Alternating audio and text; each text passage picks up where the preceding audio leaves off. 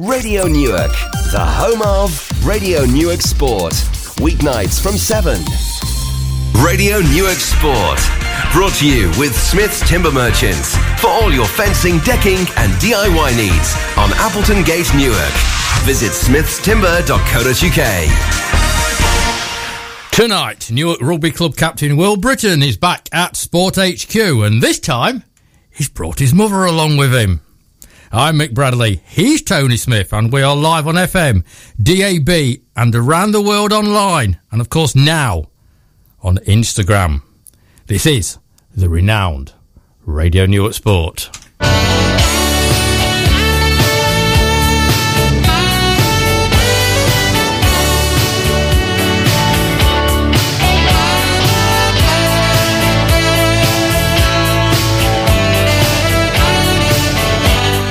And as ever, we begin with some of the local names making the news. And Coddington's Owen Wilby started off his cycling road racing season with a win in the senior men's single gear race at the Run and Ride event, Cannock Chase. Jaguars Wheelchair Basketball Club are enjoying a good season with the first team second in the National League South, 2 points behind the leaders, Thames Valley. Jags 2 are fifth in Division 3, but only 5 points off the top. Pick of our runners over the weekend goes to Newark Athletic Club's Jan Bailey, who came home in 7th place in the Vet 45 category at the Trafford 10K.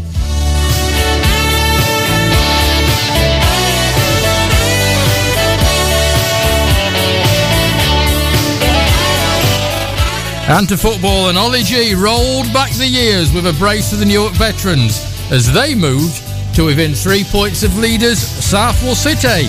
And Newark referee David Coote, of course, was fourth official at the Carabao Cup final on Sunday. The award for the maddest run of the week goes to Knockfast Andy Floyd, who ran the 15k Dark and White Peak Spring Series event on Sunday in a time of 2 hours, 3 minutes and 9 seconds. All the Not Fast news to come, of course, with Graham round about 7:20. And at 7:50, we talked to a young lady who was a player escort at the City Ground for the Women's League Cup final on Saturday. Holly Walker joins us round about 7:45. And there is live football tonight if you want to go and watch it. But take your wireless with you.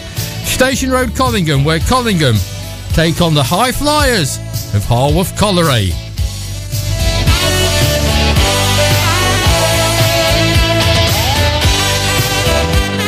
But as ever, we start with a look at the back pages. And Steve Bruce accused his Newcastle players of switching off after West Brom threatened an unlikely comeback before the Magpies reached the FA Cup quarter-finals for the first time since 2006. Unfortunately, it's in our DNA, a relieved Bruce said, whose side are battling to stay out of the relegation zone in the Premier League. 3-0 up, we switched off. Newcastle reaching a FA Cup quarter-final for the first time since 2006. Ridiculous. Prop Mako Vunipola, who we spoke about earlier on in the week, and remember he come through Hong Kong airport, so he decided to self-isolate and as such was unavailable for England's match at the weekend. But apparently he's training with his club Saracens. The Rugby Football Union confirmed on Tuesday that he was not available for Saturday's Six Nations game against Wales after he travelled through Hong Kong. RFU spokesman said that Vunipola was not sick, but he was not in camp on medical grounds. However, he is available for Sarries' Premiership match with Leicester. Figure that one out if you can. We'll stick with rugby because it's going to be a rugby night, and concussions were reduced by 28% at the 2019 Rugby World Cup compared with the 2018. Well, that's pretty much because Will Britton wasn't playing in it. It was the first World Cup to use high tackle sanction framework, offering guidance on how to punish a dangerous contact. And we'll talk about that one in a couple of minutes, because it's confused me. 74% more yellow cards and 138% more red cards in the tournament. Was that good for the game? Well, not good for the game. We'll let you two work that one out. And President Donald Trump faces a long wait before his Turnberry golf course stages an Open. The Ayrshire course, which last staged the championship in 2009, has been overlooked for the 2023 event, which is going to Royal Troon, just 7 years after it was last played there. Trump has spent over £200 million improving the course at Turnberry, but apparently it can't get the large crowds that the R&A want because of its remote setting. You'd have thought somebody might have told him that beforehand, but there again, he probably didn't listen if they did tell him that beforehand. And Tony, especially for you, the FA, I've clarified something on coronavirus. A number of National League system leagues have contacted the FA to seek guidance on the post-match handshakes in order to control the potential spread of the virus. The FA is following government advice, which at the time of writing does not offer any advice, to say that we should not be shaking hands, but highlights the emphasis on good hygiene at all times. However, if teams are happier not to shake hands, or to try an alternative method like fist bumping, then that's absolutely their choice, and leagues are encouraged to be understanding in teams making their choices. Should teams decide not to shake hands or opt for an alternative method, it must be conveyed to the match referee before the start of the game. You're nearly speechless, aren't you? Yeah, I mean, it's all this coronavirus stuff. My favourite quote that's come out of it is Neville Southall, the former Everton and Wales goalkeeper, who, and I've got to praise this, who said, "People ought to wear gloves because I wore gloves and I caught nothing." That's where that's where I had to quickly put in nothing there compared to what Neville said. Brilliant. Right, a quick trip through them stories. I do feel sorry for President Trump spending $200 million and then realising it was in the middle of nowhere, so he was never going to get another one. I feel more sorry for the Americans who voted him in, but go on. Vinipola, I just can't figure this one out. There's got to be more. There's got to be more. I mean, come on.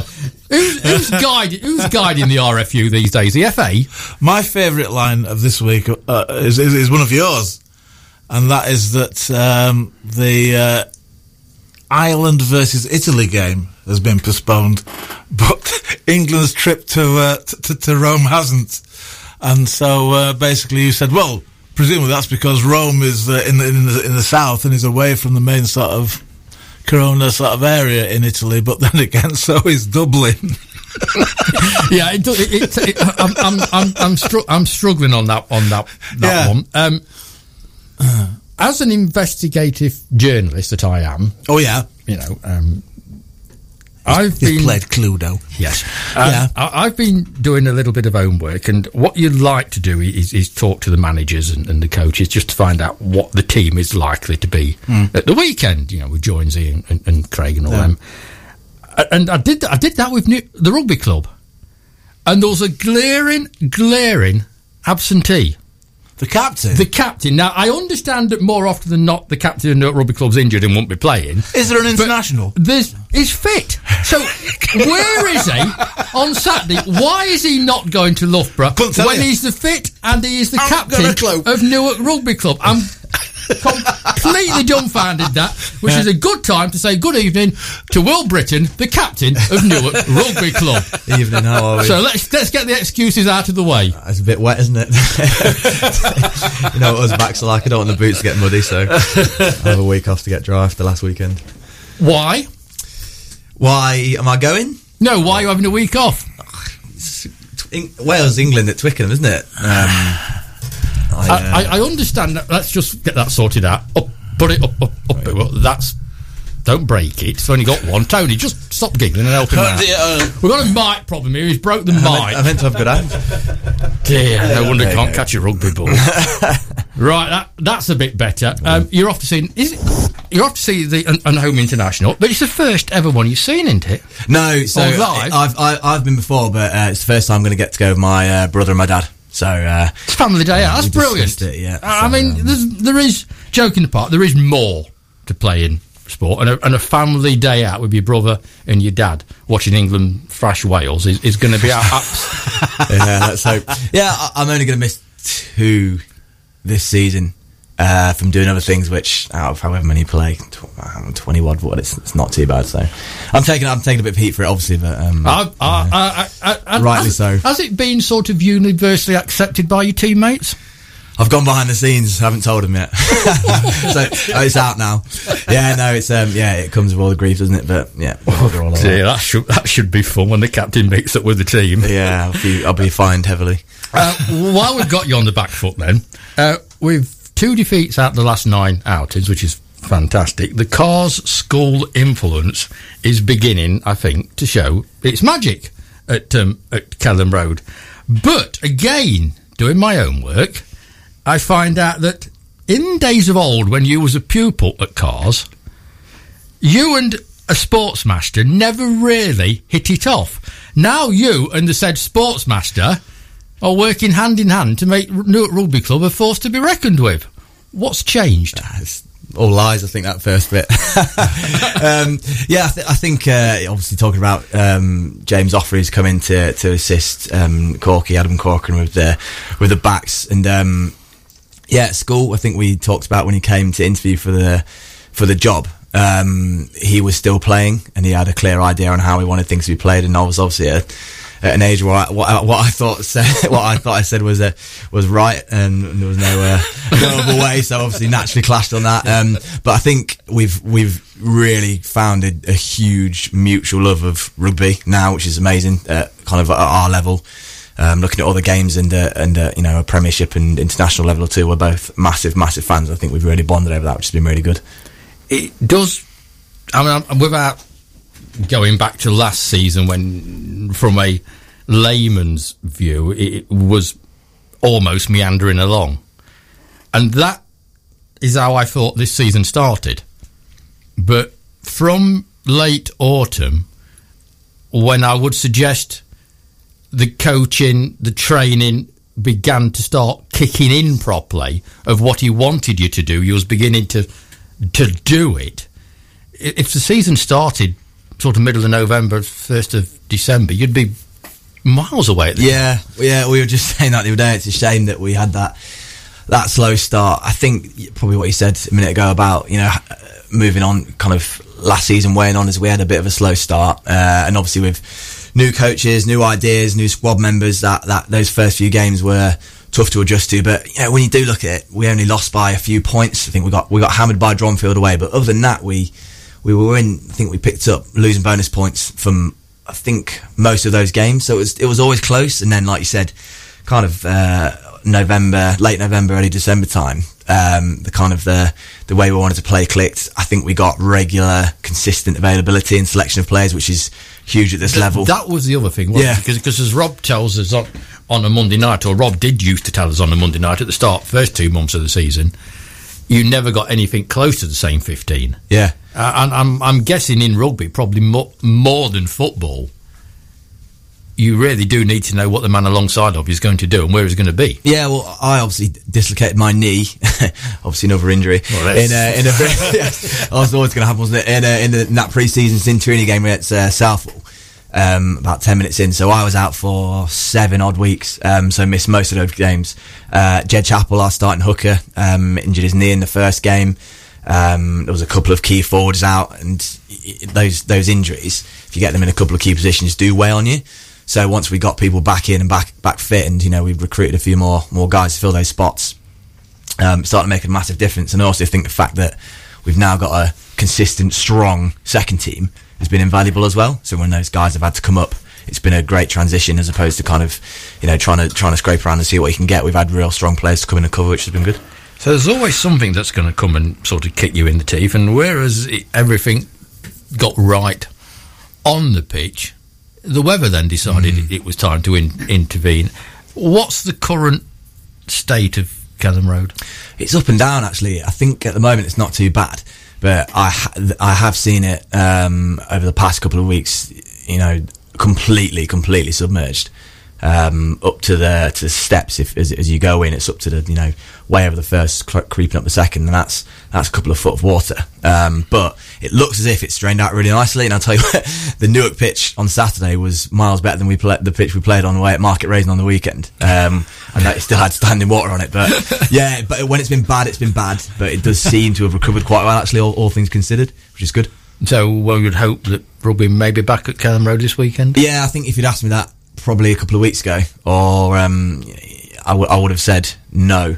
But I think the way it looks now is you see, it's not just the first team, and I often have a ride down there on a Sunday morning, because I think it's just magical the way that you can attract probably 500 plus youngsters down there to play a very good standard of youth rugby, and of course that's what's really been impacted. Yeah, the back pitches have taken the brunt of it, which is a shame.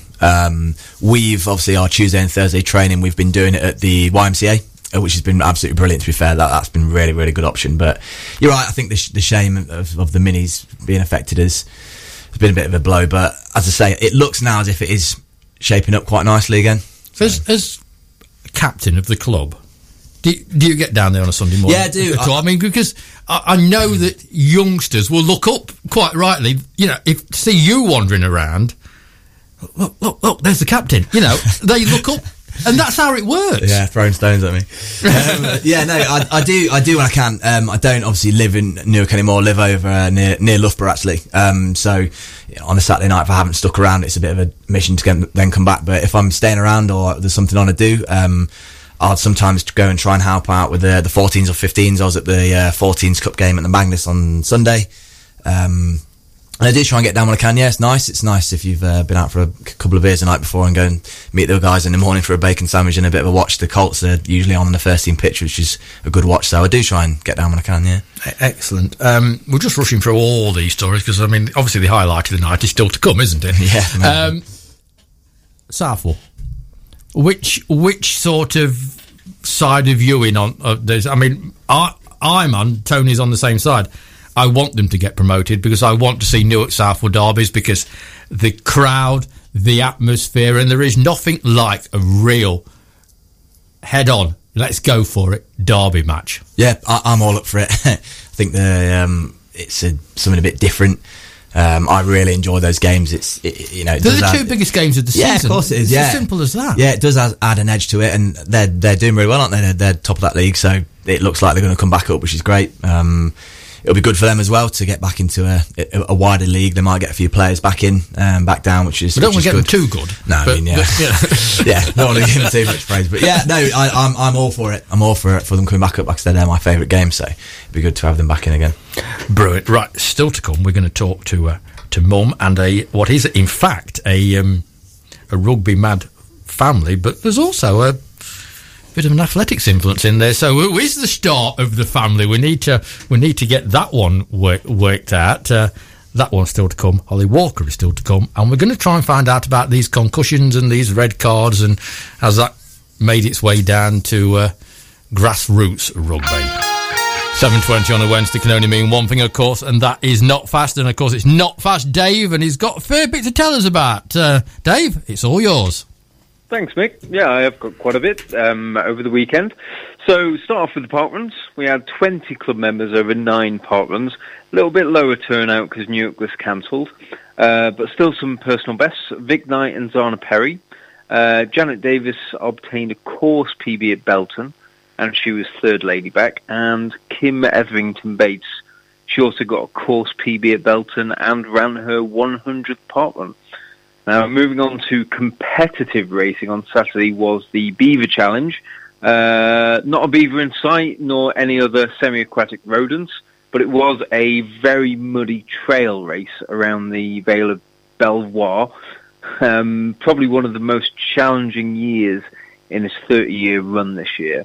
We had quite a few members take part, 14 members take part in the 15.6 mile race. They were Anthony Cork in 3 hours 15:31, myself, David Farger, in 3 hours 16:26, Alice Alsop, 3 hours 48:28, with Chris Redhead, 3 hours 48:39, Angela Brown, Alison Greenwood and Amy Borrell, they all crossed pretty much together in 4 hours 21 to 4 hours 22.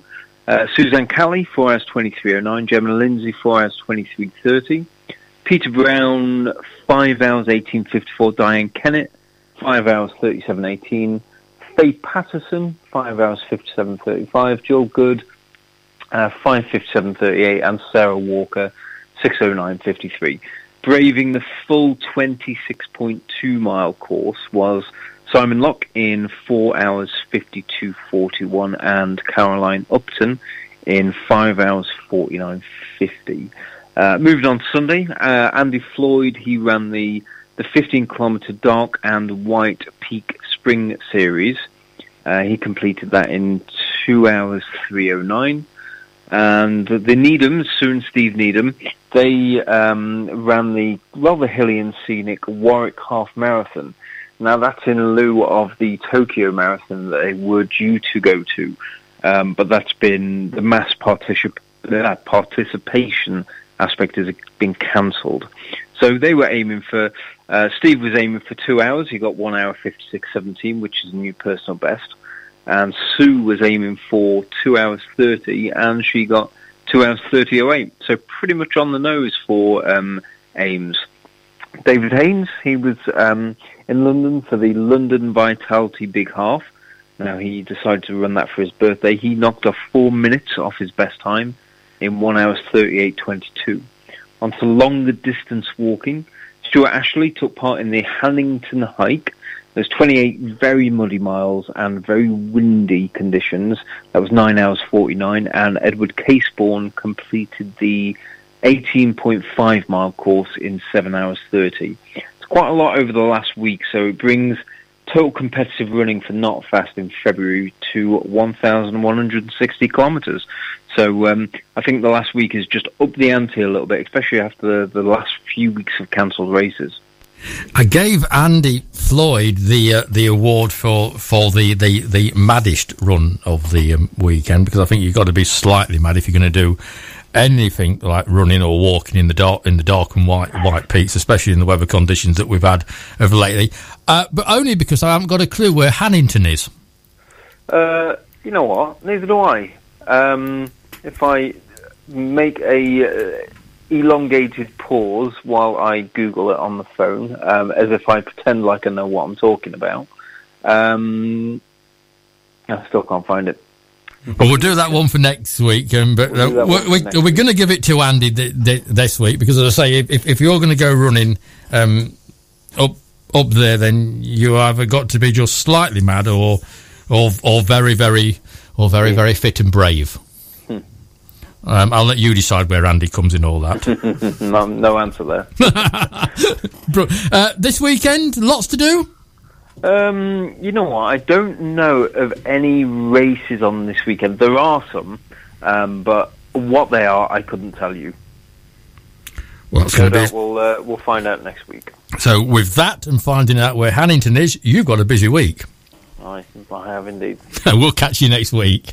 Lovely. Thanks, Mick. Thanks. Bye-bye, Dave. Cheers. Bye. And that's all the Not Fast news, and we still don't know where Hannington is, but I'm sure somebody will tell me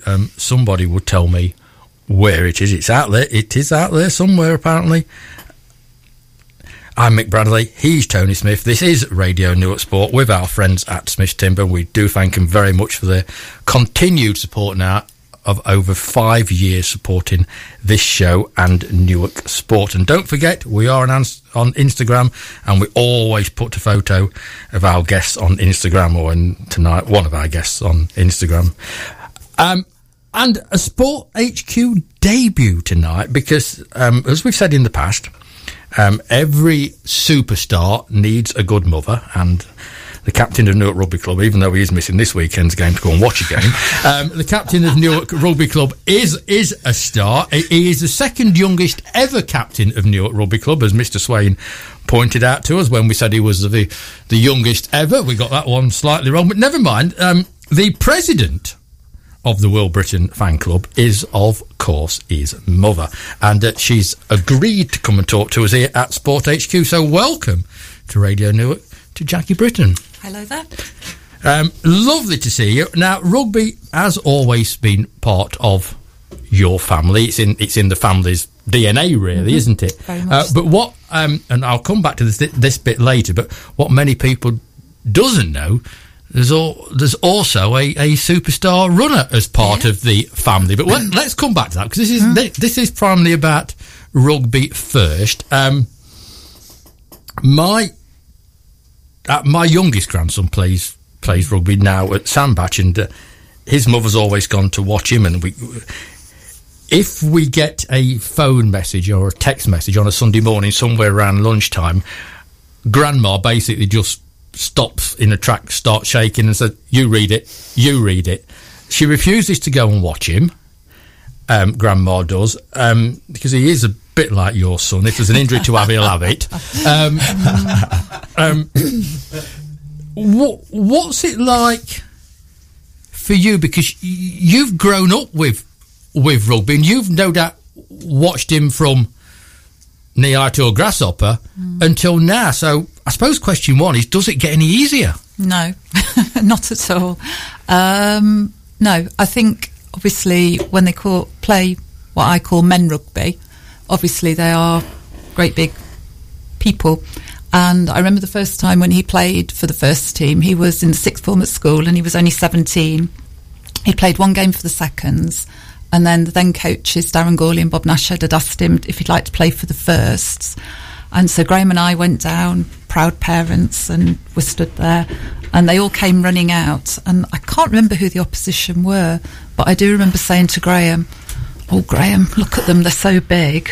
And all Graham said was, "Well, he'll have to run faster then, won't he?" And well, that's the dad's perspective of it. Yeah, so that was sort of like, get over it, really. You've got to, if he's good enough, he's just got to get on with it. So, but it's not always easy, no.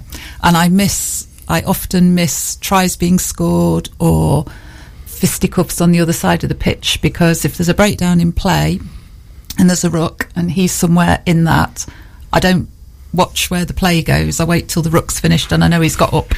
So, because he's not what you call built as a rugby player, is he? I mean, he's got more of a stature of a footballer than a rugby player, and he did desert rugby for a time, didn't he? He did. He had a couple of years in the wilderness, which broke his dad's heart when he went off, and lovely chap called Glenn Cobb. Well, Glenn's actually listening to this tonight, right. Well, because Glenn remembers, of course, both of you. Well, a very lovely chap called Glenn Cobb. Will was at school with Fraser and good friends with Fraser, and Glenn had a mind that he wanted to start a little football set-up for young people. There wasn't any young football in Newark at that time, if I remember rightly, and he started off a little band of them up on the field up at Farndon. There weren't many of them, and some of them were less keen than others, but they sort of formed a really good core of players, and they had a couple. Well, you had 2, 3, maybe 4 really successful seasons. So yeah, but I mean, obviously we watched, we supported, but this didn't go down well with father. Well, I think when you had your David Beckham moments, probably not. I didn't score many. But I think Graham would always say, any sport, for young people, any sport is good. So, and you don't want to. Well, there was never an idea of forcing them to play anything, because I think there's so many things you have to do. The other things you do, you should do because you enjoy them, really. I say it's a rugby mad family. Just tell us a bit about the rugby and the Britton family. Well, obviously, there's Graham and his brother. Graham's first sport was always cricket, so Graham's main sort of real passion was cricket, and then he used to play rugby in the winter to keep himself fit, really, I think, as much as anything. And obviously really enjoyed it, and having gone to the Magnus as a grammar school, that was sort of a traditional thing that they all did. And then obviously Glyn was exceptionally successful at Newark, and lots of representative rugby. So and then when we had the boys, that was when Graham took them down. Will's got an older brother, Nick, who's a couple of years older, took Nick down to see whether he liked it, and just couldn't Graham had never been down on a Sunday morning. I obviously only played on a Saturday, and couldn't believe the setup that was the mini and youth section at Newark Rugby Club. So that's sort of where it all started for these. And then when they decided that, I'm going to play rugby, and that means you had to spend every Sunday morning. I take it you would rather watch than not be there to get told later that he's injured. Yes, I think that's my view on it, really. I think I would rather be there. The dislocated knee weekend at the beginning of this season, I was actually down. I thought it was pre-season friendly. In theory, yes. I'd gone to the theatre in London and sent a little text message back at King's Cross. The train's all on time, and all I got back was a photograph of Will on the physio couch with dislocated knee. So that's when I wasn't there the once. But it was. It wasn't amusing. That's the wrong word. But you saw those a Newark player down. And I think everybody at the same time decided which one it was going to be, and was all correct. It was, but was all in total despair that the season hadn't even kicked off, and you're losing your captain for at least 2-3 months. I mean, I was talking about Christmas after Christmas, and you sort of went home thinking, oh, this is just, it can't get worse than this. But that's our perspective. You've got to come back from King's Cross thinking, yes. Where is he? How is he? And he was flying. Will and Sally were flying to Croatia the next morning. So half the journey on the way back from King's Cross was talking to Sally to see how we could facilitate that with crutches and extra leg room on the flight and all the other. It's good. I jumped to all the queues at the airport. It was great. So, I'll keep the brace and strap it on next time. I take it Sally is the other half. Yeah, yes. Sally's my half. How did that go down then? Yeah, I think it was a bit. She more compassionate than mother? Yeah. I think there was a bit of a raised eyebrow over whether I was going to be able to actually go. But as soon as it was all cleared that I could fly, I think she was a bit happier, and she was good. She was she looked after me well, so it was nice to have a week off. She's still learning, isn't she? Yeah, she's not been to too many games, and she's still learning. But I do get a lot of, is he all right? How competitive is it then between Glyn, who obviously made a very big name for himself, and the current captain? But let's now move on a little bit, because your brother, his 2 daughters are fairly well known, certainly to us in this studio, and one of them is now well known right throughout the world, and of course that's Amy and Holly Hunt. So how competitive a family is it? I think I'm probably the least competitive in the family, to be honest. I do a little bit of running, and my main ambition is to try and do a park run in less than 35 minutes. Fair enough. Which I haven't yet achieved. So I am just getting round is enough for me. I'll be passing you my pram. You will. Yes, you will. Yeah, they are competitive. I mean, you've obviously not mentioned Will's brother Nick. He played rugby too, and I'm leaving all that to you. Well, so he played rugby too, because we had a phone call from him last season. He'd torn his ACL. He was down in Wiltshire, so again, sort of quite a distance away. You haven't managed that one yet, yeah. A practising vet. So obviously he couldn't. That's one. No, that's practicing great, farm vet. Sorry. Yeah. So obviously he couldn't practice. So they're all 4 of, obviously Nick and Will and Amy and Holly are all very sporty. Love it. Obviously Amy has got huge success now, which she's worked very, very hard for, and she's reaping the benefits of it. She's doing amazingly well. People that's a lot better than Tony and I of a judge of a sports person. The president, no less than the Nottinghamshire Athletic Association, he thinks it would not be surprised in the slightest if they, assuming the Tokyo Olympics go ahead, to see her in the Tokyo Olympics. I think at the moment she's got such a lot on, because obviously she's doing her A-levels and she's learning to drive, and she's had lots of events happening. So I think she's obviously got her university choices to make as well. So I think at the moment she's just trying to sort of stay in her zone and sort of probably have a little bit of a bubble around her and try not to get too caught up in things that may or may not happen. So I think that's probably how, I'm putting words into her mouth, obviously, but I think that's probably how she would think about it. But obviously, it's a very real possibility. She's hugely talented, and sometimes, sometimes you're in the right place at the right time and it all clicks together. So we shall see, I guess. But yeah, obviously we're always hugely proud. We'll try and catch her. My brother's really good at letting us know when she's on, and Graham gets all the little bits and bobs up on the, because some of the events are less publicised than others, but there's always some little YouTube channel or what have you that's streaming it, so we try and catch it as much as we can. But you've been gazumped as the leading sports person. She's amazing, isn't she? Yes. You can't compare. It's different, but obviously her talent is off the scale. She's great. I think we're very lucky as a family to have 4 really wonderful and really, really lovely people, and really talented. Because as we've spoke about many a times, Holly the cricketer and the person that gave me my biggest ever put down on this show. What sort of bowler are you? Thinking fast bowler, spin bowler. I'm an accurate bowler. I thought, okay, that's so Holly is not short of confidence either, shall we say? That was probably a couple of years ago. It was actually, yes. She's 15 now, so she's yep. It was just brilliant. Tony, I think, from your career reporting and Sporting Time, it's right to have a Briton as captain of New York Rugby Club. It just feels right, doesn't it?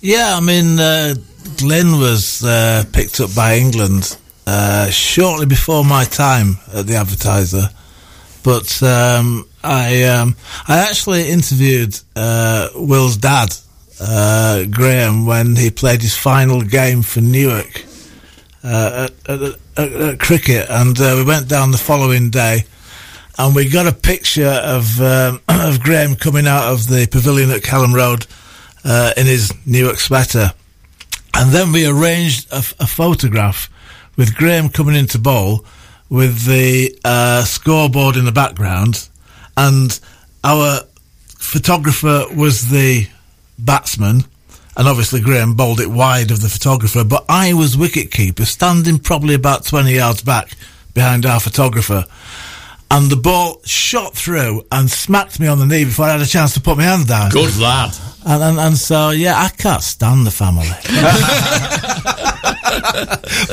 but in all seriousness, I've said this before about Amy, that we, on this programme, we laud the achievements of people in Newark, the fact that they are the best in Newark, and then we say how well they've done for the county, and then nationally. With Amy, we're talking about the world, and, you just sort of go, oh my goodness, because I've never dealt with anything at that level before. And it's so gobsmacking to be able to do that, but so wonderful to find somebody who's such a genuinely nice person enjoying success at that stratosphere. It's just amazing. Just actually, I've just been thinking, and that don't happen often, but the match that's closest to where you actually live, you could almost walk to this match. Yeah, I know. It's the one that you're missing. It's my home game. Yes. I know. It's unbelievable. Yeah. Is he missing again to watch an international? Apparently, we should have made a lot about this. Apparently, he's not played it. Rob Wyman never mentioned I've kept it quiet. Thanks for that. Until now. Are you coming in again? Yeah. Just get serious for a couple of minutes. The thing said right at the beginning about these concussions were reduced by 28% rugby, and there was 74% more yellow cards, 138% more red cards. Has the high tackle sanction framework, as they call it, worked its way down to grassroots rugby? Because the last home game I saw at Newark, when you had 2 sin binned within 5 minutes and you had numerous conversations with the referee, it didn't seem to have worked its way down. Ones. Yes. To be really honest, no, because a huge part of it is on review. So the sanctions they have are, is there contact with the head and neck? Yes or no? Is there force? Is there any mitigating factors? So are they ducking down? And you can't do that at our level. I think there's a general wider awareness of it. So you hear people, hear ref, you get more frequent conversations and warnings from the refs saying you need to keep it down, But you're never going to get the same level of it. I think at our level, you'd probably see more from, say, head on knee, head on hip sort of thing. But the protocols probably aren't implemented, but I think the ethos and effort behind reducing those head on head, shoulder on head injuries has definitely cascaded, yeah. I've always thought that football can learn an awful lot from rugby. Because I'm, like Tony, a football background. But I love the rugby side of it, and the way that the match officials talk to the players, I think is great. When he calls you over, do you engage, or is it just listen to what he's got to say, smile at him and walk away? Yes sir, no sir, 3 bags full sir, every time. Yeah. There's no sense in riling him, is there? Because if you rile him, you're going to lose. No, just tell him what he wants. Different refs probably want different things. Some call you over to tell you something. Some call you over for a conversation. You know, some want you to go up to them when there's a break and play and get your point across. I think it's just horses for courses. Going back to when you had the 2 sin binned, and there was a lot of, let's just say the popular stand, and the referee wasn't, shall we say, on the same wavelength at Newark that afternoon. But from where I was standing, quite clearly he was telling you and the player what he didn't want to see. And quite clearly, 30 seconds later, he saw it. Yeah. So you can't really argue a lot. No, yeah, and I get all the grief. I get all the grief from the refs. Yeah. It's one of those things. You know, got a couple of tall lads in our team. You talked about those mitigating factors. That was it. I mean, it was the 6 foot something player of your team against a 5 foot. It's obvious it's going to be around his neck, isn't it? Yeah, I think the emphasis is probably made more on technique. So anticipating your height difference and, you know, getting low before, but, you know, like when things happen in a split second like that, I think for those guys it's tough. So yeah. The major difference between refereeing in football and in rugby union is the way in rugby union the referee actually talks to the players. In football, the players tend to shout at the referee and the referee goes, "Go away." But I think it's wonderful at international football where the referee is mic'd up, and there was that classic bit where Nigel Owens said to a player, "Let me introduce myself. I am the referee, and what I say goes. Go away." Wonderful. Yeah, it's true. Although I will stick up. I'm going to say it because I do feel quite strongly about it. I will stick up for football for a minute, because if you watch, the rugby, I think the standards are slipping. Definitely. I think if you'd have seen what you hear a few years ago, you get people march back 10 yards or an early yellow card to quieten down, and I do think it's going that way. Plus the fact that football is obviously generally a quicker game. People want to see high speed stuff, so in rugby where there's more stoppages and plays, there's chances to have those conversations. Whereas I think football, obviously the idea is to keep things moving, so it's not always as easy. So I'm going to stick up for the footballers there, to be fair. As long as you don't stick up for VAR, you'll be alright. Okay, to the phone lines, and it was a massive Saturday night for a young Year 7 girl at the Magnus. She lives on Fernwood. Her name's Holly Walker, and she was a player escort at the Women's League Cup final at the City Ground, and she joins us on the phone now. Holly, good evening. Good evening. I said it was a big night for you. You was a player escort. How did it happen? How did you get to do that? Oh, well, my dad literally just signed up, and then out of the blue, he just got an email like a week before, and it just happened. Excited for that week then? Was that a long week, or did you go out and tell everybody straight away? Yeah, I was literally telling everyone that I was going to be on TV and things. Right, it was Arsenal against Chelsea, and it was at the City Ground. So, who did you get to walk out with? I got to walk out with an Arsenal player called Vivian Miedema. And was you an Arsenal or a Chelsea fan for the night? An Arsenal fan. And I think I know why you was an Arsenal fan, but can you tell everybody why you're an Arsenal fan? Because one of my favourite women's player is in the Arsenal team. She's Beth Mead, but she's currently injured at the minute. Right. So you got there early then. I assume you lined up in the tunnel. You met the players. You walked out for the handshakes and everything. how proud was you? Like, it was amazing. It was an amazing experience. Do you play football then? Are you a footballer? Yeah, I do actually. I play for RHP Colts. Good girl. We like RHP on this radio station. What position do you play? Forward. And do you get many goals? Usually, yeah. Usually. But I'm also told that football's not your only sport because you're an all-round sports person. What else do you play? Hockey, netball, even rugby. Even rugby. Well, we've got the Newark Rugby Club captain in here listening tonight. So how about joining the Newark Rugby Club girls? I could. You'll have to have a word with Mum about that. We'll have to have a word with Mum about that one. Holly, can you put your mum on the phone for me, please? Sure. There you go. Hello. Holly's mum, it's Kim. Did you go to the match? We did, yes. And how proud was you sitting in the stand there at the City Ground while your daughter walks out onto the pitch? Oh, we were really, really proud of her. She had the best time. It was such an experience for her, and obviously getting to meet some of the superstars of the game as well. I mean, it doesn't get better than that really for somebody who enjoys football like she does.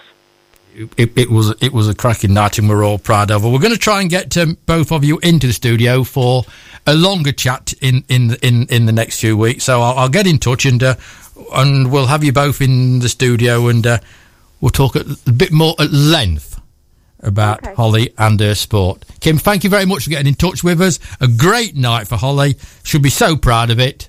If you've got any pictures, let us have them, and we'll put them on our social media pages. No worries. Okay, thank you. Thank you very much. Thanks, then. Thanks, bye. How old is Holly? Year 7. 11 or 12. I think she's 12. Absolutely brilliant. What was your highlight then, Will? 11 and 12. What was your sporting highlight? What are you looking at? Sports Day. Oh, what? Come on, Mum. I remember now. Yeah, I got cheated out of first place in the Year 6 Sports Day. Someone cut across my lane. I've not bothered. I've let it go. But, yeah. You've not held a grudge, have you? No. Still sore. I knew you'd remember. I knew when I looked at you. Do you actually talk to the person still? Are you in touch? No chance. I've not spoken to us since. I'm not going to name them.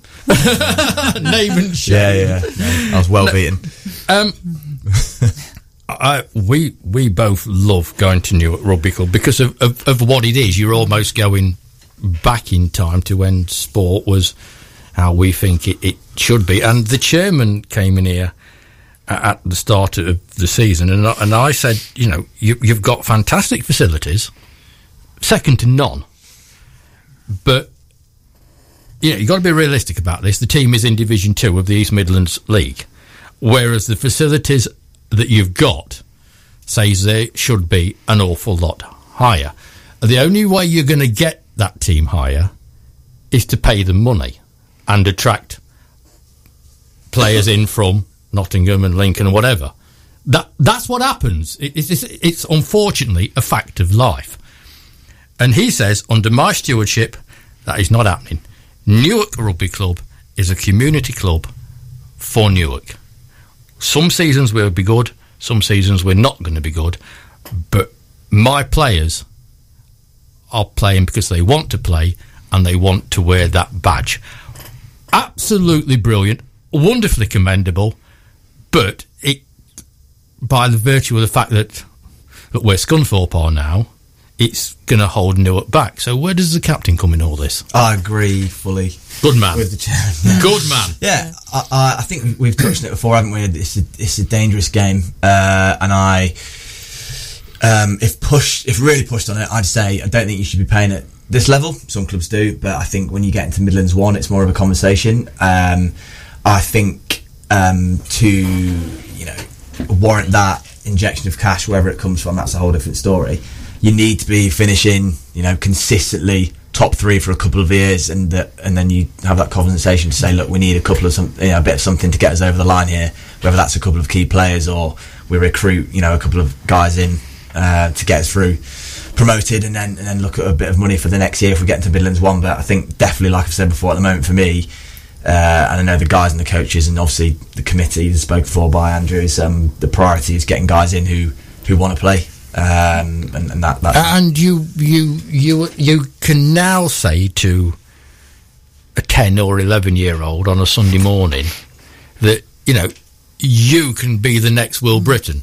Yeah, I think so. I think, can't you? I think it would change if you had that dynamic where there was a professional element to it. I think it would change the dynamics of the club completely. And, you know, you sort of pick me out as a rugby mum, as it were. But, you know, I said to Will beforehand, I'm not the only rugby mum. There's several of the players that have come right through the minis and youths, and mums have been there and they're still there on a Saturday. And that's what you would lose, isn't it? Yeah, well, for me. Which is what you would lose, because, you know, you'll go through the youth ranks and then there's nowhere else to go, is there? And I think as well, there's a huge amount of volunteers down at Newark Rugby Club. You know, the board, and there's key people within the club that do all the little jobs that, you know, you don't see, putting the flags out and doing the changing rooms and, you know, all sorts of little bits and bobs, organising transport if you're playing away, and, you know, different bits and bobs like that. And I think they're all the bits that make the club very special. Exactly. Very special. That's what makes a club, isn't it? Yeah. I mean, if you set your stall out like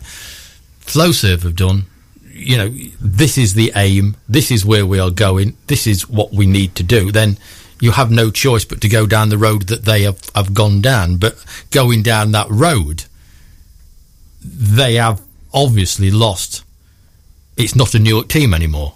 It's 4 or 5 Newark players, and the background is Newark, but there's people, and there's lovely lads that's come in, don't get me wrong, because that's their goal. Newark's goal is to remain a community club within Newark, and if that can be maintained, I'm all for it. Yeah, I agree. I love the club unconditionally more than anything. Mum will tell it's my yeah. Well, that's Mum and Sally put on the back foot. Yeah, obviously they're up there as well. But yeah, okay. I hope Sally's not listening to this. Right, yeah. More, I'll change the keyword. Just make a note of that one, Tony, will you? I'm sure we can edit this. Yeah, definitely. But like you said, I love it the way it is, and that's Richard Staniforth, lovely man, Richard. I love Richard to bits. His wife came in. A bit, you know, like we're doing tonight, and Cleo stood there or sat there and was talking about tennis, and she'd been to Wimbledon for finals day or something, and apparently she actually said live on air that was the highlight of her life, the biggest day of her life. And then Tony pointed out, we've got 3 children and you got married. And her face was an absolute picture. Absolute picture. And that one tonight... Yes. That one tonight just about lives with that one. Well, Newark are playing away to Loughborough. Is it a game that they should win? They're about on par on the table, aren't they? Yeah, we played the Magnus, not this weekend, just gone the weekend before. I thought that was a great afternoon. You know, I mean, the weather was awful as usual, but it was a great afternoon. Yeah, well, I really, really enjoyed it, actually. Obviously, we're pretty apprehensive. You know, you lose your home game in inverted commas, but the support was brilliant. I do have to say the highlight of the afternoon though was to seeing the great and the good of Newark Rugby Club fall off that double decker. Oh yeah, when it pulled into you could hear them coming off when we were warming up, the Barmy Army. So dear we were really lucky to get one down, so yeah, it was good. But again, that's what a community club can do, isn't it? Yeah, definitely. Yeah, it's what it does. Thank you so much, both of you, coming in. Jackie, I know you've been a little bit nervous about this, but now you've been in here once, you'll come back and see us again, won't you? We'll see. We'll see. I'm sure. I'm absolutely sure. You will. Well, as ever, I didn't realise you come all the way over from Loughborough. I really do thank you for that. That's thank you. Your time is fantastic. Tomorrow night it's the Thursday football show, and we have a new game to play, of which I won't bother telling Tony or Dave about until tomorrow night. So no, I'm not telling you. So massive thanks to Jackie, massive thanks to Will and to Kim and to Holly and to, of course, Not Fast Dave. Coming up now, the happiest man on radio, because the Toons in the 6th round of the FA Cup. Sir Douglas Hall. Radio Newark.